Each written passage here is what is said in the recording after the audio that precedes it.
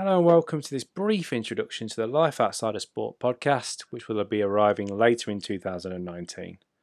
My name is Liam Deacy, and during each episode we'll be sitting down with professional or ex-professional sportsmen and women from across the spectrum of sport to discuss their lives away from sport. With the current professionals, we'll be talking about their interests outside of their chosen profession, business interests, charity work, their plans for life after sport, how sport affects their personal lives, and what really needs to be done away from the field of play to enable them to achieve their goals on the field. With the ex-professionals, we'll be discussing what really happens next. How does that transition away from sport really impact them? Changes in structure, discipline, finances and surroundings, and how does that affect them? Were they prepared for these changes? Were they advised on these changes?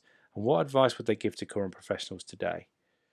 And what are they doing today? Are they in sport? Out of sport? What does that life look like now? The average age of sports retirement is 33 years of age, so what really happens next?